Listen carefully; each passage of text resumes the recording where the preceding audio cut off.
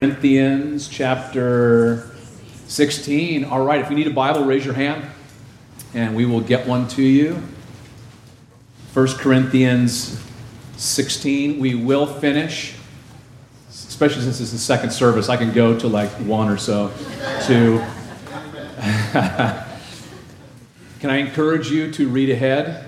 We will be in 2 Corinthians next week, Lord willing. We'll keep rolling through the New Testament, verse by verse.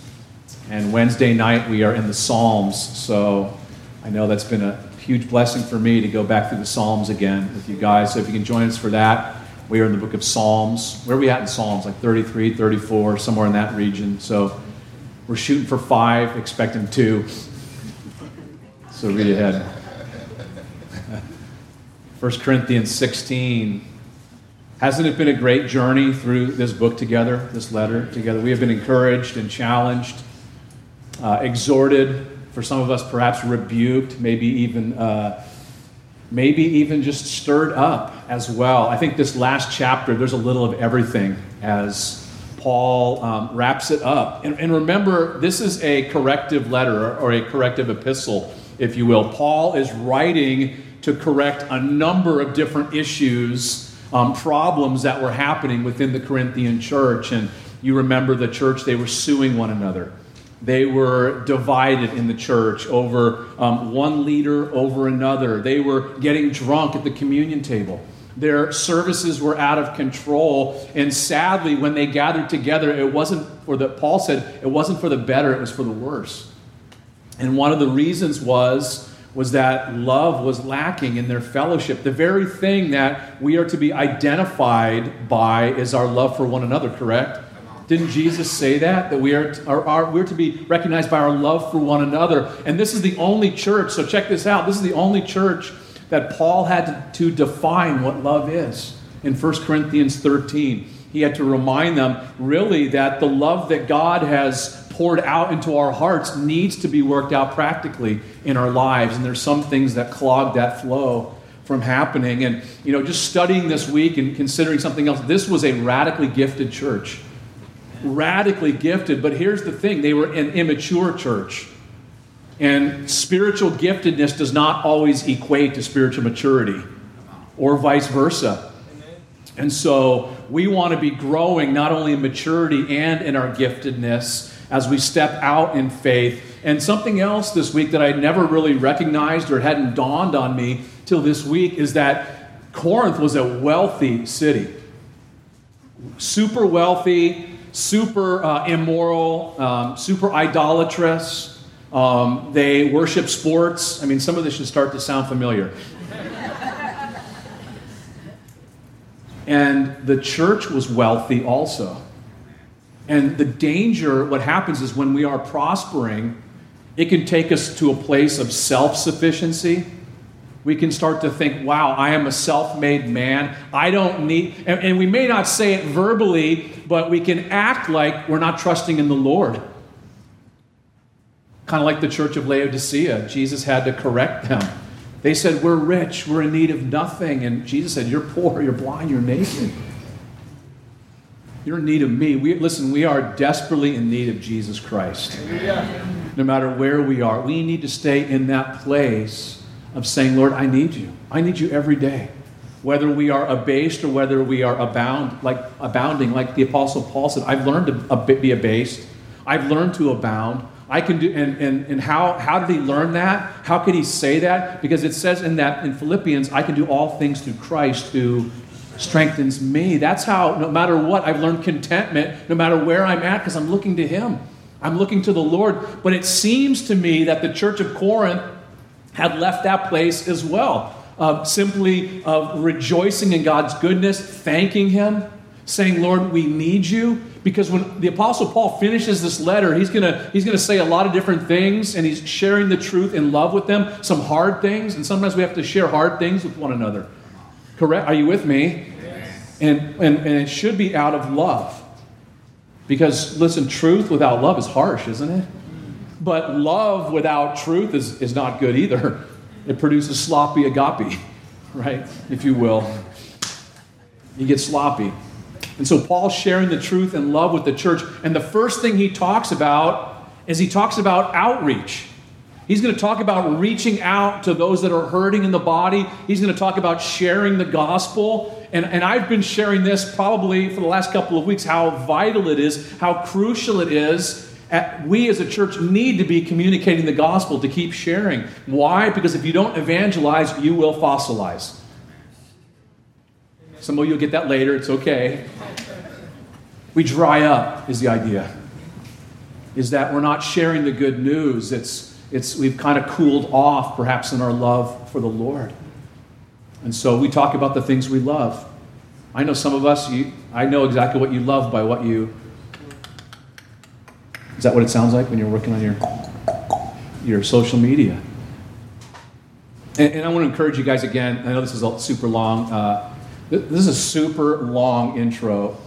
Can I encourage you guys to pray before putting stuff on social media? Like, would you seek the Lord? It says in the book of Proverbs, the righteous man studies how to answer. And we can be such reactionaries.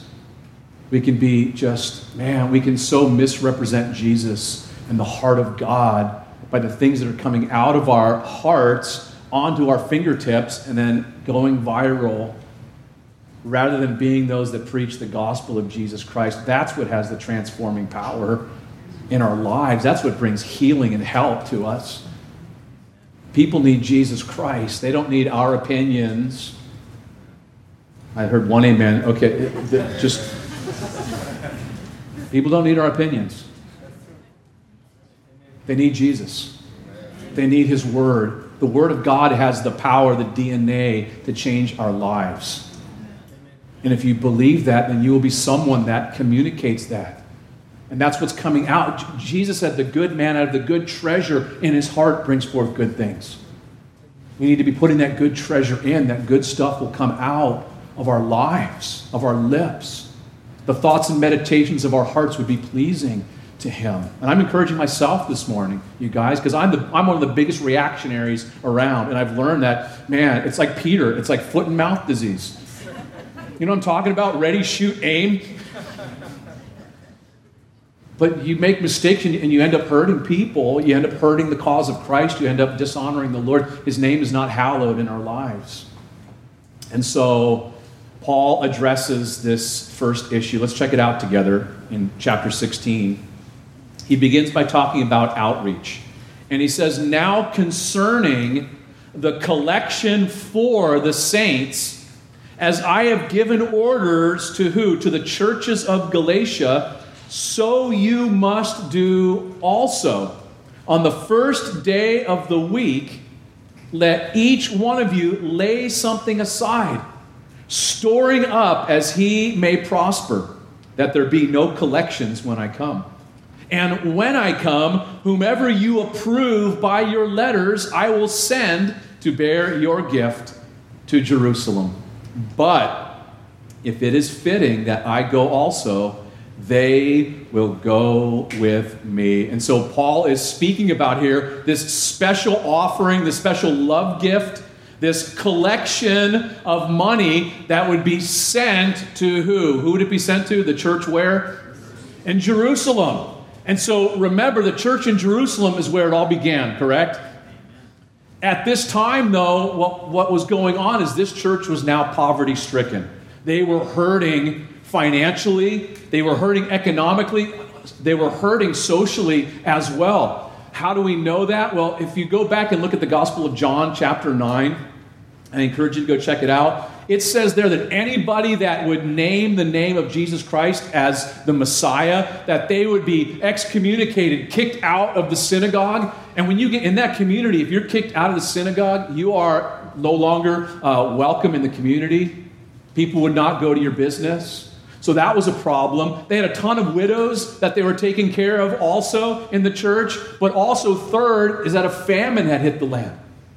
They had come on hard times. There had been difficulties that the church was facing. And now the Apostle Paul, what is he doing? He's going to all the different churches. And it says there in verse 1, the church is where? In Galatia, that's modern-day Turkey. You remember on his missionary journeys, he planted all these different churches there in Galatia. And so he is calling upon the churches, and by the way, they were by and large Gentile churches, non-Jewish churches, or people getting saved that didn't come from a Jewish background. Are you with me? This is so crucial because you see the heart of Paul in this. Why? Because there was a big culture problem between Jews and Gentiles, wasn't there? It was a racism issue. Racism is not just a skin issue, it's a sin issue. Okay? And so we know that in Ephesians 2, the wall has come down in Jesus Christ. Amen. That he's made us one man in him. And so what would this do? The Galatian churches sending offerings, some of the Gentile people, Gentile believers sending offerings to churches, and then some of them coming to Jerusalem to bless them. What would that communicate? We love you. We're all a big family here. That would be so awesome. If there's any other walls that were up, it would take those walls down. It would unite the church together in a special way. And think about what's going on in Paul's heart. He came out of a Jewish background, didn't he? You know what the Jews believed? You know what they believed? They believed the only reason Gentiles or non-Jews were created was to fuel the fires of hell. I mean, we laugh, but that's what they thought. That we're like one of those Duraflame logs. They're that's what Gentiles are created for, to stoke the fire. So think about the issues that Paul has, the walls that have come down in his heart. He's a man of love, isn't he? Isn't that what happens when you give your life to Jesus, though? He floods your heart with his love. Amen. That's what the Bible says that has happened, that he's shed his love abroad in our hearts. And so let me draw your attention to verse 1. It says there, also, so you must do also. And so there's an extra collection. By the way, that word collection means an extra collection that was on a voluntary basis after their initial collection. And so they would have, during their time of worship, a time when they would have a time of giving, a place of giving to the Lord each week. And so, like, we have a box in the back. We don't send around the chicken buckets. You guys probably know that by now. We'll talk about that in just a minute. But it's interesting here because Paul says, so you must do also. So giving, Paul says, was not an option. It was an expectation. And then it says, look at verse 2. When did they gather together to worship? The first day of the week. What day was that? Sunday. It was Sunday. That's when the church gathered. If you're taking notes, Acts chapter 20, verse 7. It says the disciples met on the first day of the week. They gathered together for worship, for the Word of God, again, for singing songs, for getting into the Word of God, for breaking bread together, for fellowshipping together, to pray together, all those cool things that we do here as well. But can I just point out something? Giving was a part of the worship service. And I think there's something important about that. Giving is as much a part of the worship service as singing songs, doing our Bible study, submitting ourselves to the Word of God. Listen, everything we have is a gift from God, correct? By His grace. Everything belongs to Him. We're simply stewards. Everything's on loan from God to us. We don't own it. It's all His. We are simply giving back to what is God's in the first place, saying, thank you, Lord. And what's interesting just to consider is the words of Jesus. He said, to whom much is given, much is required. And it is more blessed to give than to receive as well. And so look what Paul says in verse 2. He says, let each one of you. So God is equal opportunity, correct? Each one of you, everyone gets to partake in giving, in blessing. And then he says, lay something aside, storing up as he may prosper. And so Paul says, put some money aside during the week. As God has prospered you. Has God prospered you guys? Has He blessed you? He has, hasn't He?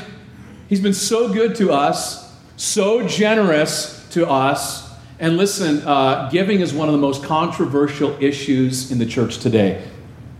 Are you guys with me? It is, isn't it?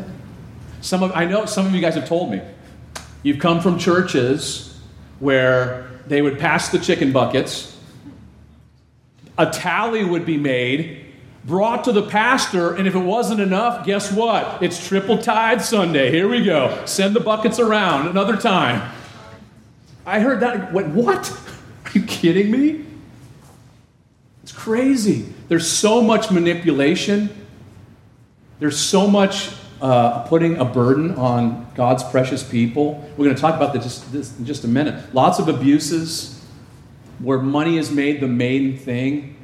And if the church begins to have issues financially, what happens? The pastor or the whoever, the preacher, gets up and he makes it sound like God is going bankrupt. Is God going to file Chapter 11?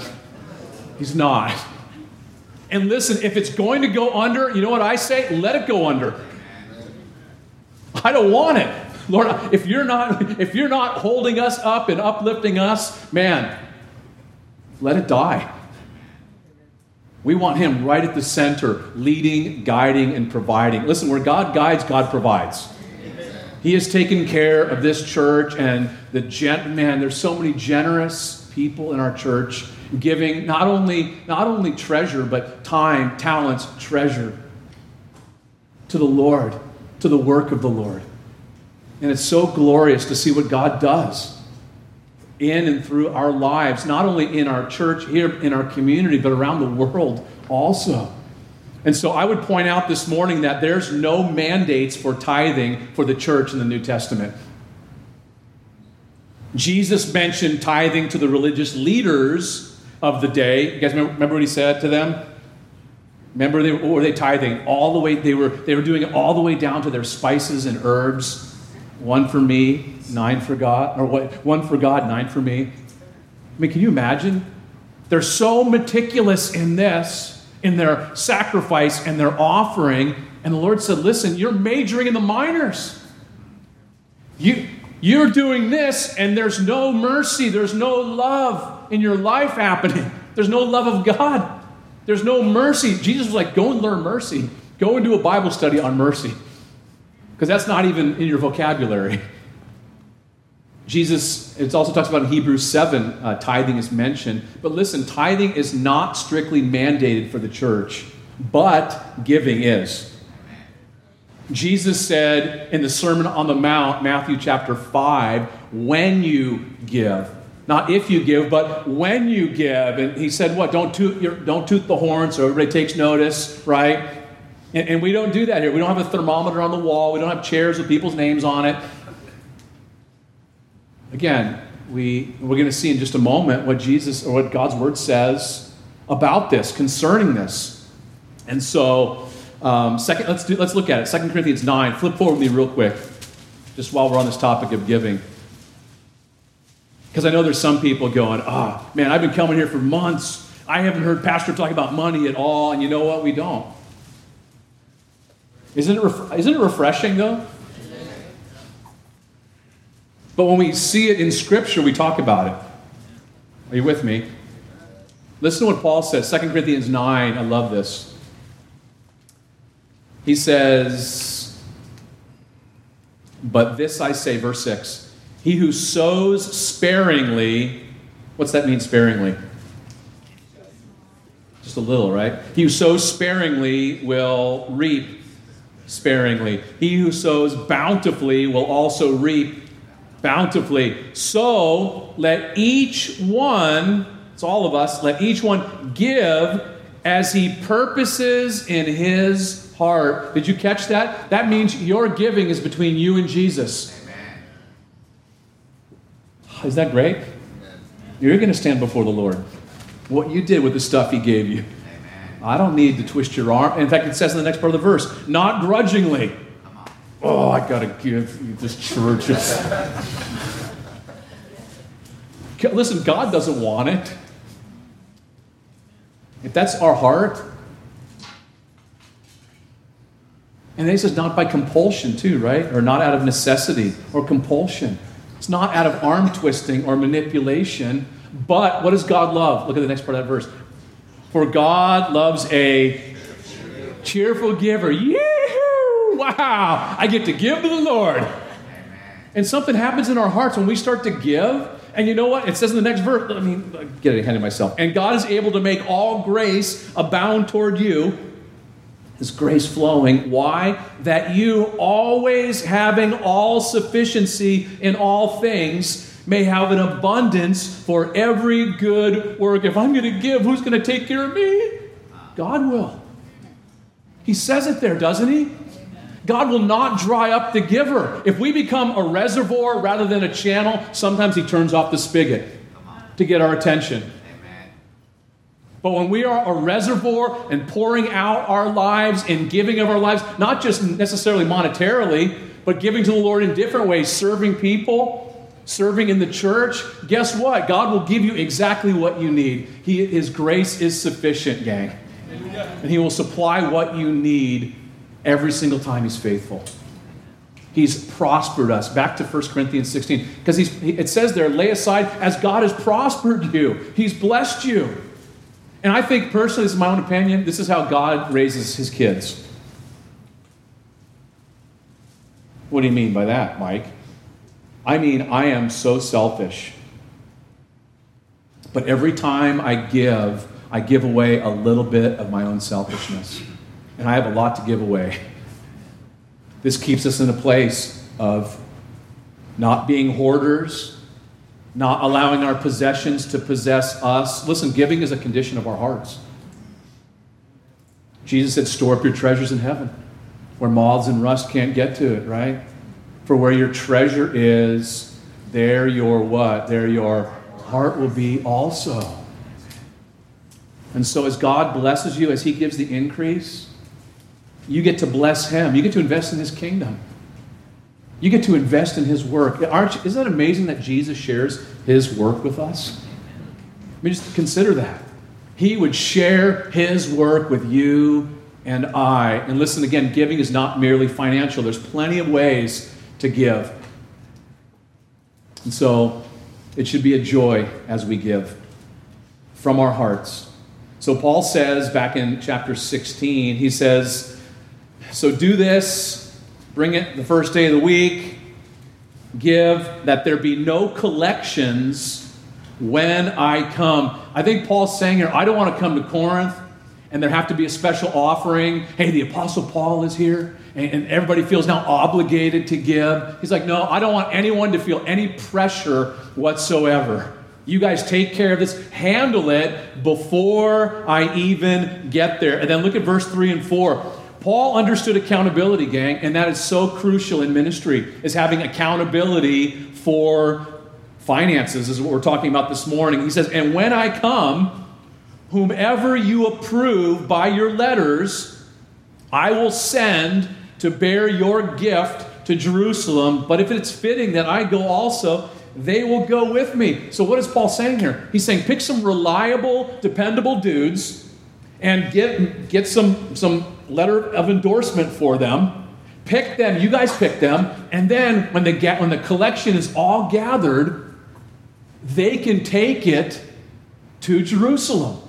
And if I'm able to go, awesome.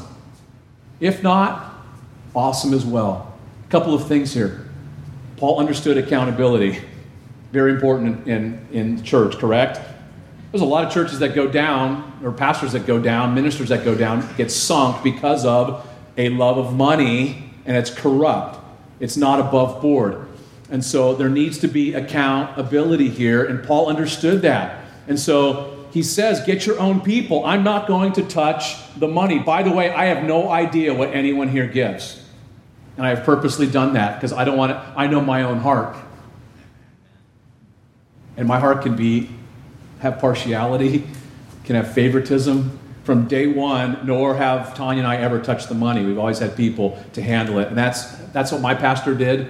And so I think it's a good example. I think it's a good precedent for ministry. And so Paul says, your guys handle it. But there's something else here. I mean, a lot of pastors and Bible teachers talk about the accountability issue. But there's something I think even is equally important in this passage. And what is that? He says, by you picking guys that would represent you and sending them, that's going to speak volumes to those people in Israel, to those people in Jerusalem. What do I mean by that? Well, you guys know. We do a lot of missions work.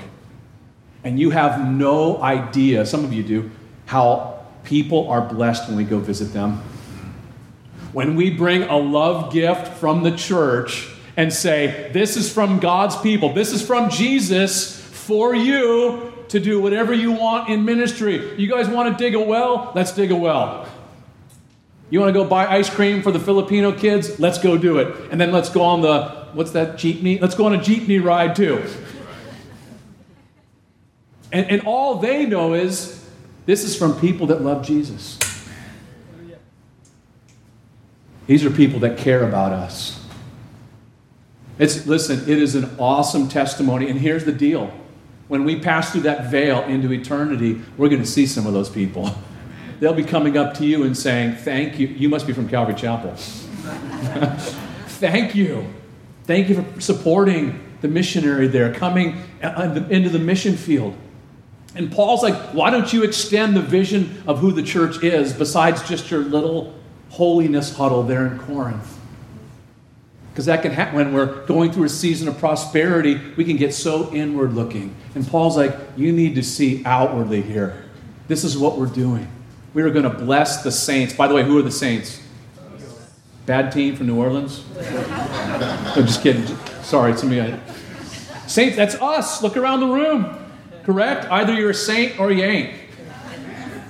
And if I say that with a tender heart this morning. If not, you need to come to know Jesus. It's not an accident you're here or listening. The Lord loves you. And so, listen, can I encourage you guys also, if you're going on vacation, I saw some heads pop up when I said that. You guys going on vacation? Could you pray about maybe Utah?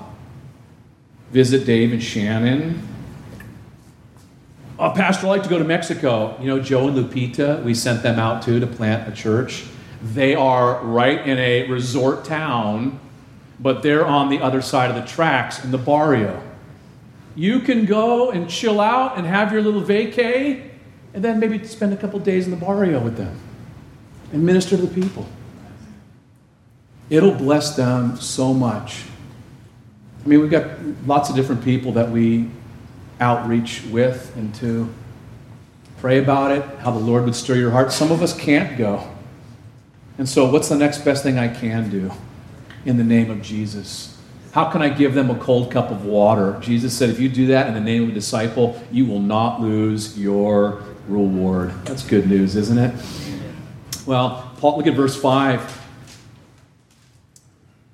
He says, now I will come to you when I pass through Macedonia.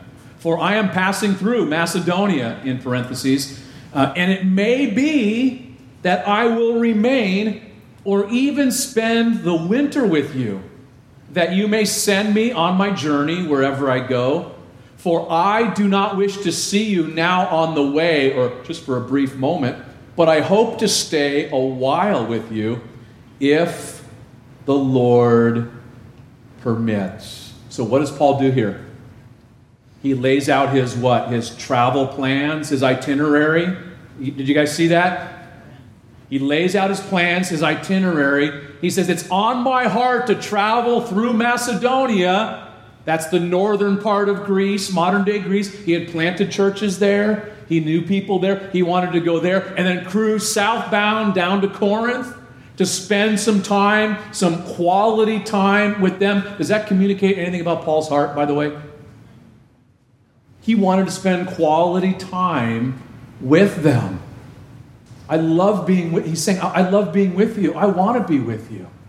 That's remarkable because did the church love him? By and large, no. They couldn't stand him.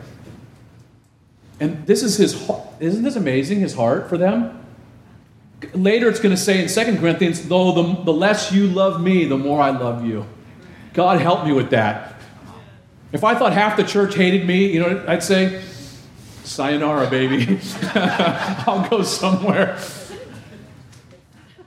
But God help us, right? But there's a crucial statement. Did you see it at the end of verse 7? 5 words. If the Lord what? Permits, or if the Lord wills. How did Paul discern God's will for his life? This is important because a lot of people come and ask me, how do I figure out God's will for my life, Pastor? I have no clue, dude. But we can look at, let's see what Paul did. What did Paul do? He's a pretty good example, isn't he? What did he do? Well, he made plans, didn't he? Did he make plans? He made some plans, but they were flexible. And he qualified the whole plan. This is so important. He qualified the whole plan with one statement. If the Lord permits. If the Lord wills. Are there any planners here? You guys got some planners? Don't lie in church. It's okay to raise up your hand. What about control freaks? Control freaks here. Thank you. Listen, it is okay to plan.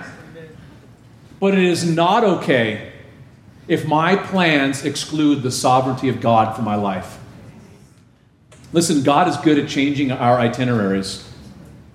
Has anybody found that to be the case? Am I open to his leading? Am I flexible? Blessed are the flexible, right? To go with the flow. Listen, if God wants to change my plan, he can change it at any time. Why? Because his will, his ways are best. He sees the whole picture, doesn't he?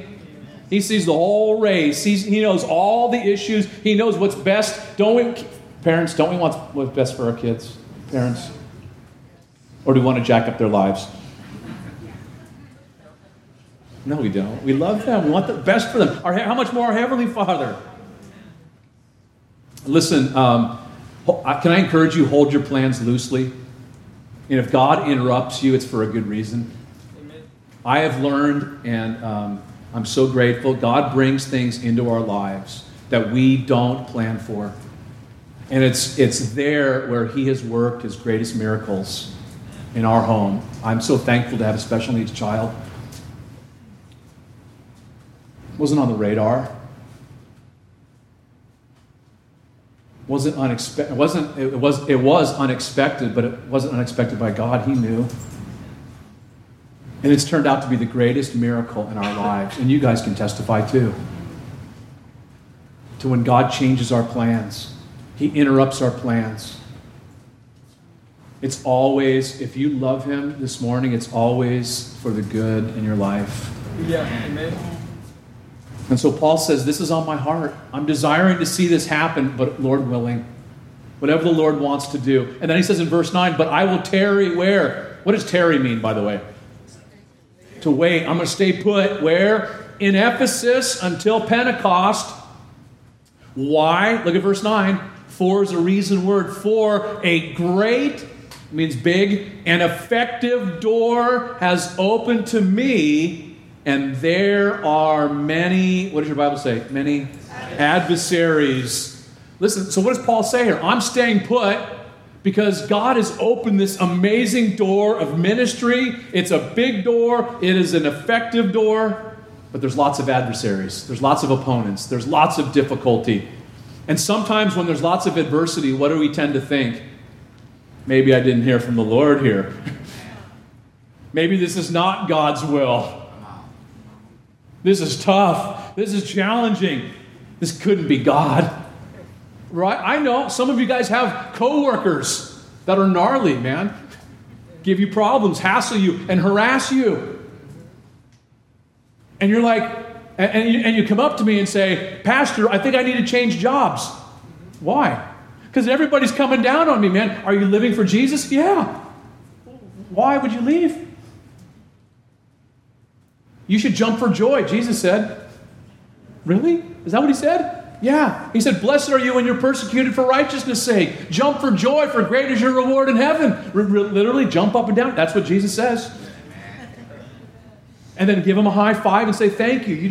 You got me some reward in heaven. Thank you. And let them think about that.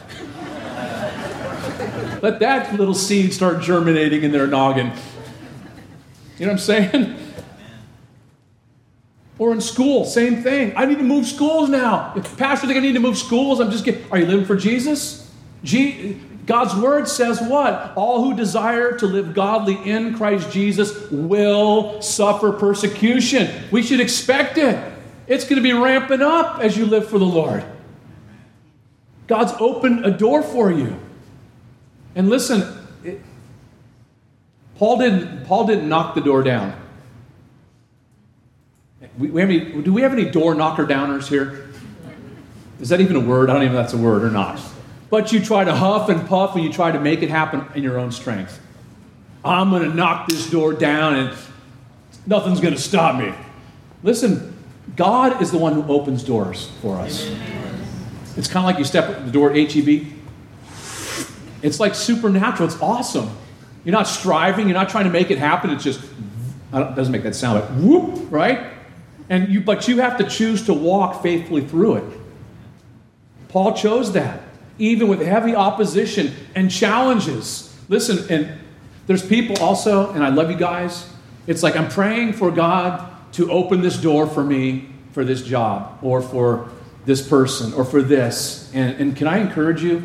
Every time we see open doors biblically, it always refers to the sharing of the Word of God or the gospel of Jesus Christ. Yeah. So good. Just make sure you know when we pray that together that God will use you or wants to use you to share the gospel of Jesus Christ. If you're taking notes, Acts chapter 14. The Apostle Paul, when he returned from his missionary journey, he spoke about God opening a door to the Gentiles to come to know the Lord Jesus Christ. It was a door opened by the Lord that Paul recognized I couldn't open it on my own. If you're taking notes, 2 Corinthians chapter 2. I'm going to read it. 2 Corinthians 2. Paul said in verse 12, "Furthermore, when I came to Troas to preach Christ's gospel, and a door was opened to me by the Lord." So Paul was preaching the gospel, and bada bing, bada bang, the door opened up. Colossians chapter 4, verse 3. Paul writes, "Meanwhile, praying also for us." Why, Paul? Why'd you need prayer? That God would open to us a door for the word to speak the mystery of Christ, for which I am also in chains. Revelation 3, this is one of my favorite passages. Jesus said to the church of Philadelphia, speaking to us today, he who has ears to hear, "I know your works. See, I have set before you an open door, and no one can shut it. For you have a little strength, have kept my word, and have not denied my name." Every time we see open doors, it's always in relation to sharing the gospel, sharing the word of God. Are you still with me? Yeah, you still connecting? You good? Okay, cool. God opens doors, but he doesn't push us through. We have to step through by faith. And guess what? Whenever serving God, whenever you're serving God, adversaries come with the territory. It's going to happen. So verse 10, check it out. Let's keep rolling. "And if Timothy comes, see that he may be with you." How? "Without fear.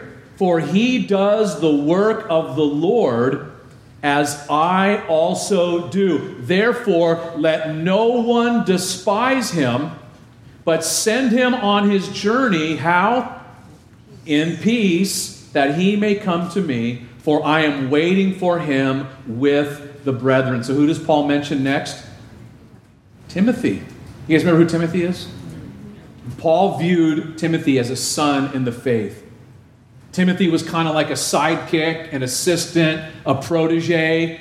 Remember, Paul would send him to different places as a proxy, representing Paul in different areas. Are you still with me? Correct? You guys remember this? Paul would send him out. So Paul is sending Timothy to Corinth. And it's interesting because it says in verse 10, make sure he doesn't have fear. Timothy had a little fear issue, didn't he? Anybody here have a little fear issue? Amen. Listen, godly men and women sometimes have fear. Are you with me? David said, "When I am afraid, I will trust in you." God's answer for fear from Genesis to Revelation is, "Do not fear, I am with you." But Timothy had this little issue that God was working on. Does anybody here have little issues God's working on? God had this little issue. He was also despised for his youth, maybe even for his leadership. Do you know that can happen in ministry? It can happen. You can't do this because blank, fill in the blank. And you know what? The Lord wants to use your life. No matter what little issues you got, no matter what weaknesses you have. The Apostle Paul would encourage Timothy in that second epistle to him and said, what? Stir up the gift that's within you. Don't let it go dormant. God has not given you a spirit of fear or timidity, but power, love, and a sound mind. Listen, Timothy, don't let your gifts go dormant. God is with you. He will strengthen you. He will empower you. And something else here. He says, let no one despise him. You know what he's saying? Don't let anyone mess with my boy. I like that. He's learning to be a pastor. He's doing his best for the Lord. Don't let anyone mess with him. Here's a chance for you to encourage him. Cut him some slack. You know, there's two things here I notice, just application. Listen, those people that have dedicated their lives to serving Jesus, don't give them grief. Don't give them a hard time. There is enough opposition on the outside that they have to deal with. They don't need more opposition on the inside, causing problems.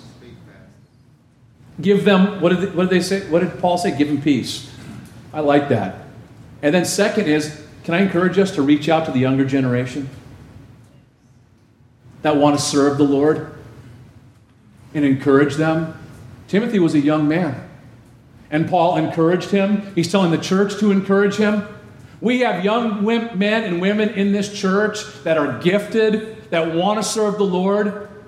Can we come alongside them and encourage them, pray for them? Can we do that as a church, you guys? Parents, I know, listen, and this has broken my heart over the past decades in ministry, is seeing a young man or young woman with a call in their life to go in the mission field. And they've communicated it, God has ministered to them. And the parents are the ones that snuff it out in their life. And for me, that's such a heartbreaker. Because they want Junior to live the all-American dream. Have the couple thousand square foot house, killer ride, 401k, all the stuff, all the fixins. And God has this calling on their life. And God has gifted them and wired them. And all of a sudden, what do? We wet blanket that. Oh, God help us. We need to be encouraging this next generation. Not to store up our treasures here, but in heaven. Eternity. How long is eternity? Forever. It's a pretty long time. All the stuff of this earth is going to burn, baby, burn. And here we are. We're building these little kingdoms here. I'm building my kingdom. Like Paul said to the Philippians, hey, you're piling up manure. And what do we say? Don't bother me. I'm piling up my manure. That's what Paul said about the praises of men, the accolades of this earth, the stuff of this earth that's going to burn up in a pinch of ash. The only thing that is going to last is what we do for Jesus, motivated by love in our hearts. Yeah. Listen, time is ticking, man. And we need to encourage this next generation to mentor, to support, to disciple, to bless them. Well, look at verse 12, speaking about another dude. Now, concerning our brother Apollos, he was another gifted dude. I strongly urged him to come to you with the brethren. I wanted him to come, but he was quite unwilling. Doesn't that sound English? He was quite unwilling. Sorry. He was quite unwilling to come at this time. However, he will come when he has a convenient time. I like that. Paul's not lording it over Apollos. Hey, the timing's not right.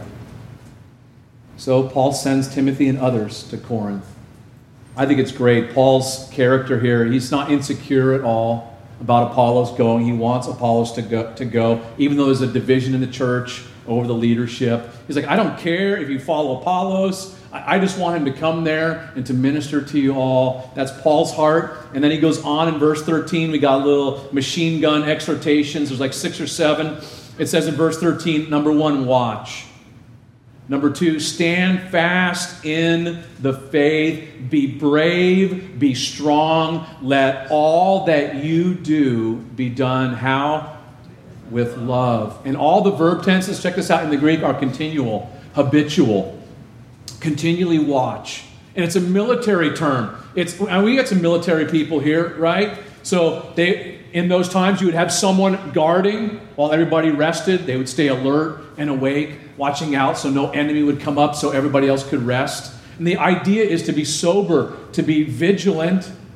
Peter says that too, because the devil cruises around like a roaring lion, seeking whom he may pick off. And so watching out for danger, being protective. Listen, not only watching out for danger and protective in my own life. Is that important to do? The Bible says, guard your heart with all diligence, for out of it spring the issues of life. But can I encourage the dads, the moms? Are we aware of what's going on in our homes? Are you aware of what's going on around us? Are you helping your family connect the dots spiritually, that they might see what's going on? It's important that we are watching, you guys. Paul doesn't just, you know what, I need some little extra fluff to put in here at the end. What should I put? This is important. Jesus said, watch and pray lest you enter into temptation. And it's repeated over and over and over throughout the New Testament. There's a picture of defense and protection, caring for my spiritual walk and caring for those around me that the Lord has entrusted to my care. Stand fast. Look at verse 13. Stand fast in the faith. Don't depart from the confession of faith you've made. Don't lose ground in your relationship with the Lord. Don't give in. Don't let anyone or anything move you away from Jesus Christ. By the way, that's the safest, most secure place you could ever be, is right next to Jesus. Making him number one. Don't bail out on him. Don't be a flake. Be dependable. There's enough flakes and undependable people out there. Paul's saying here, don't be that way. Stand fast in the faith. How do you become dependable? Steadfast. How does that happen? By spending time with Jesus in the Word, trusting him, knowing what you believe and why you believe it. Remember, Jesus had some hard words. Doesn't Jesus have some hard words sometimes? You guys ever find that? He did in John chapter 6. Jesus had some heavy words for his followers. And it says in John chapter 6, verse 66, John 6:66, I don't think it's an accident, many of the disciples walked with him no more. It's heavy. And then remember what Jesus did? He turned to his guys, and what did he say? Do you want to depart too? You want to bail out? It's like, go for it. I'm not going to twist your arms. He doesn't use force. The Lord doesn't use force, gang. Remember what Peter said? It's the one time he didn't put his foot in the mouth. What did he say? Where would we go, Lord? You have the words of eternal life. Where would we go? There is nowhere else to go. And then he says, be brave. Grow up. Stop being immature. This is an immature church, fighting. Selfish. It also means to be courageous. Like God said to Joshua, be strong and of good courage. Do not be afraid nor dismayed, for the Lord your God is with you wherever you go. Listen, we operate in the authority and name of Jesus Christ. Hallelujah. Be strong. Trust in the Lord's strength. Be strong in the Lord and the power of his might. Look to his resources, to his wisdom. Don't settle for spiritual immaturity, but to grow and to be strong in your walk with him. And everything you do is to be done with love. Look at verse 14. Without love, we learned in chapter 13 what? Everything that we do is useless.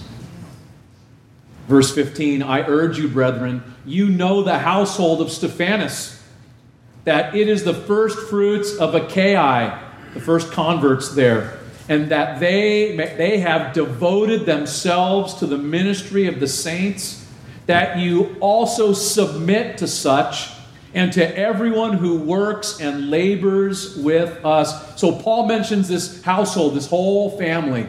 What's the dude's name? Stephanas. And if you have anybody have a King James Bible, by the way? King Jimmy? Anybody? Going once, going twice? Does it say that they addicted themselves to the work of the ministry? I think that's what it says. They addicted them, right? That's a good addiction to have. Amen. If you're going to have any addiction, be addicted to the ministry, to serving the Lord. Because you can only serve one master. And Paul's like, listen, this whole family, respect the authority that God has placed in your life. Real simple. Verse 17, I am glad about the coming of Stephanas Fortunatus. Is that anybody looking for baby names? Here's a couple of great ones. Honey, that's exactly what I was thinking. He looks just like a Fortunatus. And a Caicus. I love this. Look at, for what was lacking on your part, they supplied. For they refreshed my spirit and yours. Therefore, acknowledge such men. These three guys, look what it says there. They saw the need, and what did they do? They met the need, right? Some people see the need, and you know what they do? They criticize. Man, when are they going to paint those stripes in the parking lot? Man, and I keep seeing this. There's that giant spider web in the other building. When are they going to clean that thing? You know, maybe the Lord's stirring your heart. Because, listen, the church is probably the most opinionated organization on planet Earth. Everybody's got an opinion. Everybody's got an idea of how things ought to be. And you know what? We get triggered over the most inconsequential things. Things that will not matter in heaven.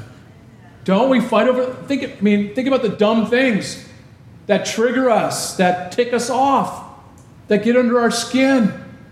It's like, really? Is that going to matter in heaven? The argument you have with your spouse coming to church, is that going to matter in heaven? That's just an example. I'm just throwing it out there. The shoe fits, wear it. I love you. But is that going to matter? Is that going to matter really in heaven? It's not. The color of the paint in the walls in the hall is not going to matter. I mean, you think about some of the things that we get in arguments about. Like, let's just do a bunch of colors. I don't care. What matters is you guys. What matters is the people. God's precious people. And these guys, it says they brought refreshment to us. Listen, some men bring refreshment. Some men, they only bring refreshments. To bring refreshment, that's a beautiful thing to say about someone. Encouragement. They're not a drain. They're not bringing a burden. They're not going to weigh you down. I love that. I pray that would be the description of our lives, that we would be those that refresh others. How does that happen? It happens by spending time with Jesus. Well, I didn't say it. Jesus did. John 7:37. You want to soar this morning, this week? Jesus said, all you are thirsty, come to me and drink, and out of your heart will flow what? Rivers of living water. Your life will become a human drinking fountain. You'll be a refreshment to others. You'll no longer be a drain, sucking everything down. Your life will be a refreshment. It's all about coming to Jesus, gang. It's that simple. And then we pour out, we dry out, we come back to Jesus and drink again. Are you with me? And sometimes we leak. We got to come right back to Jesus again and get filled up. Real simple. Isn't that beautiful? Yes. Real glory. Let's finish up. Verse 19. Can we do it? Yeah. We got 1 hour left. Thank you. Various greetings. The churches of Asia greet you. That would be the 7 churches of Revelation. There's a whole bunch of churches there. The churches of Asia say, hey, what's up? Aquila and Priscilla greet you heartily in the Lord. Yoo-hoo! With the church that is in their house. You guys remember Priscilla and Aquila? Little mom and pop team, right? That came in contact with Paul, got saved, served the Lord. Look what they're doing. They're opening their home for fellowship. They want to minister. 6 times they're mentioned in the New Testament. That's a blessing. All the brethren greet you. Everybody says, hey, what's up? Greet one another with a holy kiss.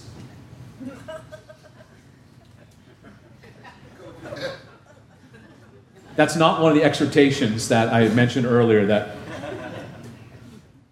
Listen, it happens today around the world. Did you know that? When we go to Cuba, you guys know when we go to Cuba, they do it's like, wow, what is this thing? It's like, we don't practice it here, though. Do you know why? because the single guys would be scoping out the place to sit to make sure they get there. And you know what? If you want a holy kiss, my office is down the hall, hook a left. We'll talk about stuff. Holy kiss, not here. The salutation with my own hand. Paul's dictating the letter, and he gives his little endorsement. He signs off. If anyone does not love the Lord Jesus Christ, let him be accursed. That's heavy. Look how Paul ends this with the importance of loving Jesus. So much so that if someone doesn't love the Lord, Paul says that person is accursed, damned. Listen, you're either for Jesus or you're against him. There's no middle ground. Jesus said, I am the way, the truth, and the life. No man comes to the Father except through me. If you don't love the Lord, there's no hope. And on the flip side, if we do love the Lord, look at the next part of that verse. He says, O Lord, come, or Maranatha, come quickly, Lord Jesus. If we love the Lord, it should compel us, it should cause our hearts to be eagerly and excitedly awaiting his return, because he is coming, gang. Amen. Verse 23, 24. Anybody else hear bells? Or is that just me? I'm hearing things. The grace of our Lord Jesus Christ be with you. My love be with you all in Christ Jesus. Amen. Paul had some hard things, but he spoke the truth in love. He loved these Corinthians. Amen. So be it. In Jesus' name. Lord, thank you so much for this amazing book and all the lessons that you've taught us, all the things you've ministered to our hearts. Help us, Lord, by the power of your Spirit as we simply trust and obey and walk in these things, that we would see you work. For you tell us it is God who works in us, both to will and to do for your good pleasure. So, Lord, have your way. Cause us to grow, to thrive, to abound under your care for your glory.